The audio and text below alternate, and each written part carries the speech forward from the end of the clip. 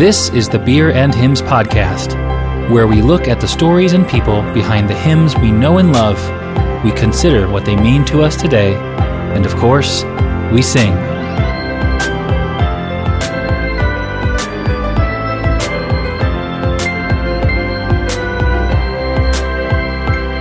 This is episode 11, In the Sweet By and By.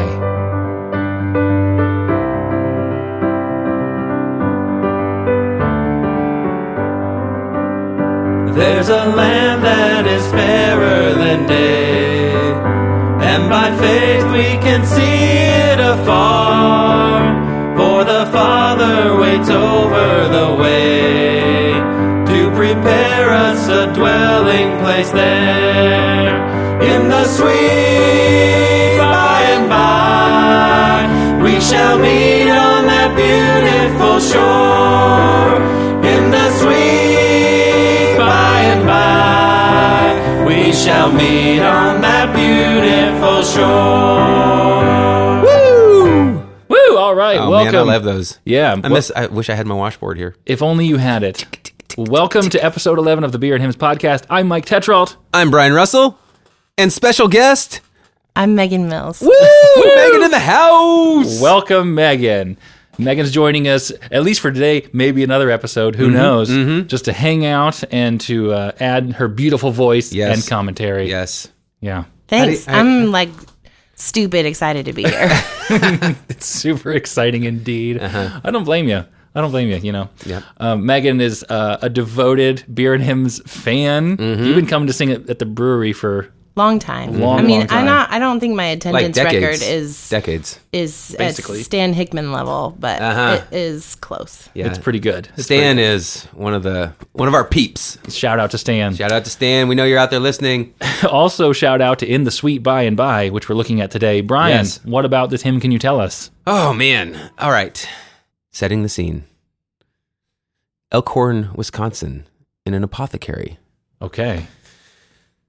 Pharmacist Stanford Fillmore Bennett, age 31, is working away, filling prescriptions and handling sales. Okay. Thanks for the sound effects. Thank you.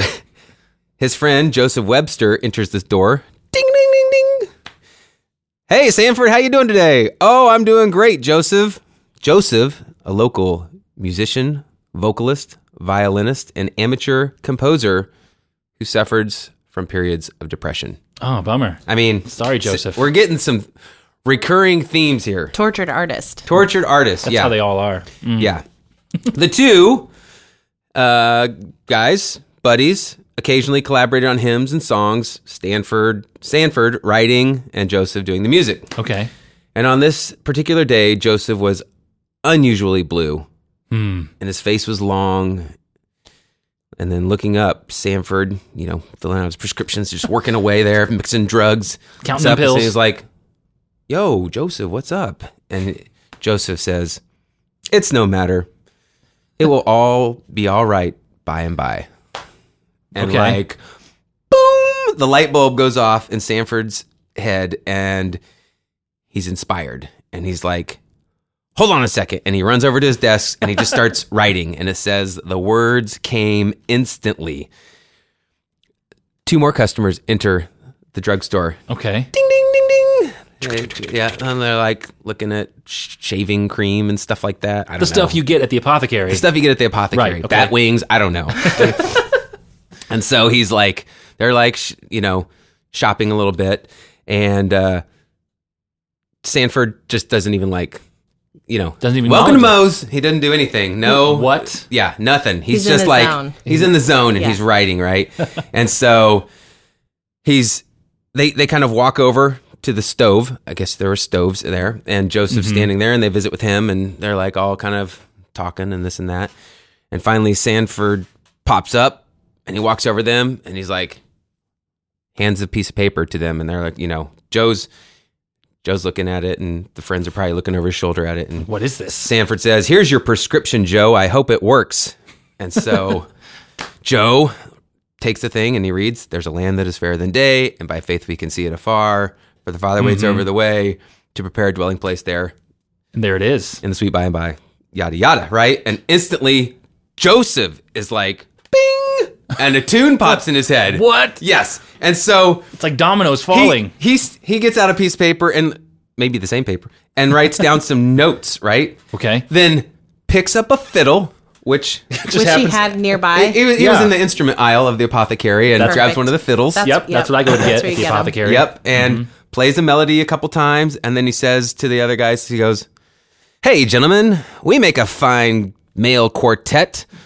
Let's try the new song and see how it sounds." And so they just They just go for it. they just belt it out, and there it was, sung for the first time, right? And then, ding-a-ling-a-ling, another customer walks that in the bell store. just keeps getting better. Oh yeah. Another customer, R.R. Crosby, walks into the store and he says, "Gentlemen, I've never heard that song before, but it is immortal." And sing. Holy cow, I feel like I was just in one of those like 1950s radio dramatizations. I felt like I was there. I forgot to do the clip clop I with know the we- shoes, people walking in. It was a but, lot you of know, pressure. Yeah. It was. I was like winging that. So. That's pretty nice performance. It was basically like, that was me doing meta of Yes. Sweet By and By right there. And so that's how it happened. They were just a dude sad Sad dude. at the pharmacy. The pharmacist is like, can give you drugs or I can give you something better. Jesus. Jesus. Right. Yeah. I think we have a Sunday school teacher in the house. We know. She knows what's up. And then he's like, "Hey, that does make me feel better. And I'm going to put some notes to this little ditty you wrote down." And boom, like a song was written in less than 30 minutes in a drugstore. And then a dude's like, "Fetch me that fiddle. Yes. We need to play it now." Yes. And then another customer comes in and is like, makes the first 5-star Yelp review for that song. I mean, It's so cool. that's a pretty cool story right there. Yeah, he's like- This is 1868. So Okay. Sanford Bennett and Joseph Webster, Okay. So There's our- Joseph Webster, he was the tortured artist. composer, Yep. And Sanford, he was the poet Inspired. / pill maker. pill maker, poet. Yep. Yeah. Yeah. That was his third album. Okay. Yeah. It was his best work, obviously. Yeah. That's amazing. And this is in the golden years, as we've talked about, right? Yes. Boom. The late 1800s. That's where all the best hymns come from. Yep. That's amazing. So, what is exactly an apothecary? Is it just a pharmacy? I think it's a pharmacy, but it was like, I think a modern day pharmacy is just like, here's the pills you get. Yeah. The apothecary, they're like, okay, I need to crunch up some of this and crunch up some of this in my mortar and pestle and load the little pills and form them and all that sort of stuff. So, they were actually doing the work. It was like the whole pharmaceutical hierarchy in one space. Yeah. Yeah. Like the straight from production to Yep. consumption right there. Mm-hmm. That's pretty Yeah. incredible. Maybe part general store. I don't know. Mm-hmm. Well, Fiddles. They got Well, that's fiddles where the lying fiddles, around. they keep their fiddles there. It's a good place to keep Yeah. them. So that's it. I mean, there's not a lot of story to it when the story is 30 minutes long in real time. But what I think is, I'm like, am I kind of a failure? Because I've never been hanging out with my friends and thought, let's just compose, as you said, an immortal hymn right off I the don't bat. think they were thinking that in the moment. It just happened, right? I mean, you could be at like a family picnic throwing the football, and that's when it happens. I mean, you don't Right. get to pick When the the time of the spirit place. moves, Yeah. spirit moves. Yeah. Yeah. You just, You can't put an expiration date No. on that. It just happens. no, yeah. You I gotta think let it that's how Chris Tomlin writes all his songs. Mm-hmm. In drugstores, Yeah.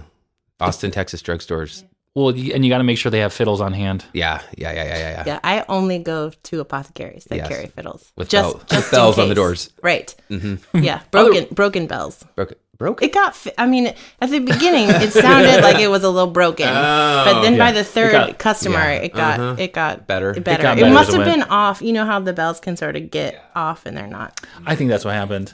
Totes. Man, so Brian, is there any criticism that you've ever unearthed about this lovely hymn? 'Cause I feel No. like, I mean, how could there be? I mean, there could be. oh, have you unearthed criticism about the Sweet By and By? I What? mean, Are you on the dark web? I'm not on the dark web. So I have heard rumblings. Is it too sentimental as well? Maybe, I don't know. I don't think so personally. Okay, I love this hymn. I've heard some people that say, hymns that are about like this future glory without, being grounded in the present reality Right. is too like, disconnected. Like it's okay if everything's terrible now because everything's going to be great later. And so we can just let everything be terrible now and not get involved. I suppose. I mean, the guy that it was written for was literally going through depression. So I think that criticism has no weight. I mean, personally, I think so as well. I'm just trying to speak for all the listeners who might be out there. Like, I hate that song. It's too peppy. I think too, Mike, just, because of your vocation, you hear a lot of criticism about a lot of songs. Oh, that's true. Mike is the collector of the criticism. Yes, so if there's criticism somewhere about a song, he knows about it. That's probably true. That's probably true. If you ever want to just hear some songs get talked down upon, just go ask any worship leader and they'll be able to tell you all about it. And they'll be like, here's my email password. Go ahead. Help yourself. Just look through all the comments and feedback. And there's not like a lot of theology in this song. I'm not saying that's wrong. I'm just saying a lot of hymns are really like, I see the word Father and Spirit and stuff. I mean, yes, it is about God. You're right. I'm not criticizing it. I'm just pointing out that if people feel like hymns need to be full of theology and focused, then there's not teaching. A lot. Yeah, there's not a lot. I feel like that could be a subcategory of hymns, but should not necessarily be the entire point of hymns. Yeah, totally. This is the hymn that you sing like after your church potluck. You're just like that maybe down at the river. Fellowshipping. Yeah, maybe, maybe. I don't know. Do people do that? I don't know. I heard. That's happened. I've heard cool people do it. Yeah. So bring your own side dish. Yes, because the weak carry the strong carry the weak. That's right. And when it comes to potlucks, the strong side dish makers carry the weak ones. Yes, the ones that go to Payless and just buy a bag of chips and call that their side dish. Well, I feel very strongly about fellowship dinners where it's like everybody brings their own food and you just sit and eat together. I mean, I realize in times of pandemic, but in general. What that means is like my kid is just complaining about the food that I brought because everyone else has better food. Yep. So you have potlucks where everybody brings something, and then the strong and then my kids can just go eat all the cookies and the chips and not any vegetables. If you're having a rough morning and like a bag of chips is what you're bringing, then that's okay. Somebody else's kid's gonna love those chips. Right. Yep. Somebody's homemade apple pie is gonna sit and languish because it was not what somebody else wanted. I want your apple pie. Okay. All right. Really, sold. You make some good food. So I try.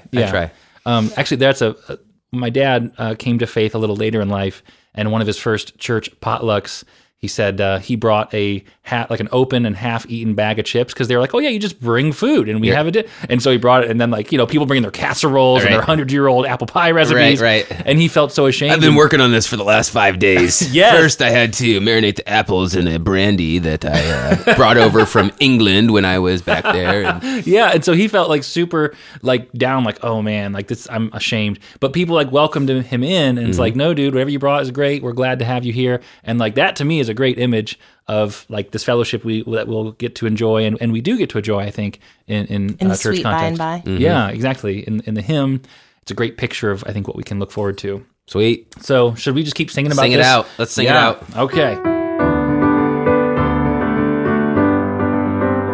We shall sing on that beautiful shore the melodious songs of the blessed, and our spirits shall sorrow no more.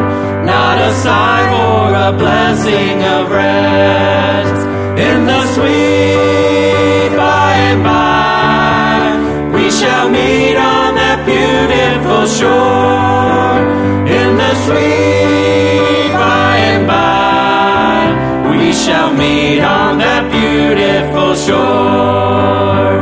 To our bountiful Father above, we will offer our tribute of praise for the glorious gifts of His love and the blessings that hallow our days. Let's clap. In the sweet by and by, we shall meet on that beautiful shore. In the sweet by and by, we shall meet on that beautiful shore.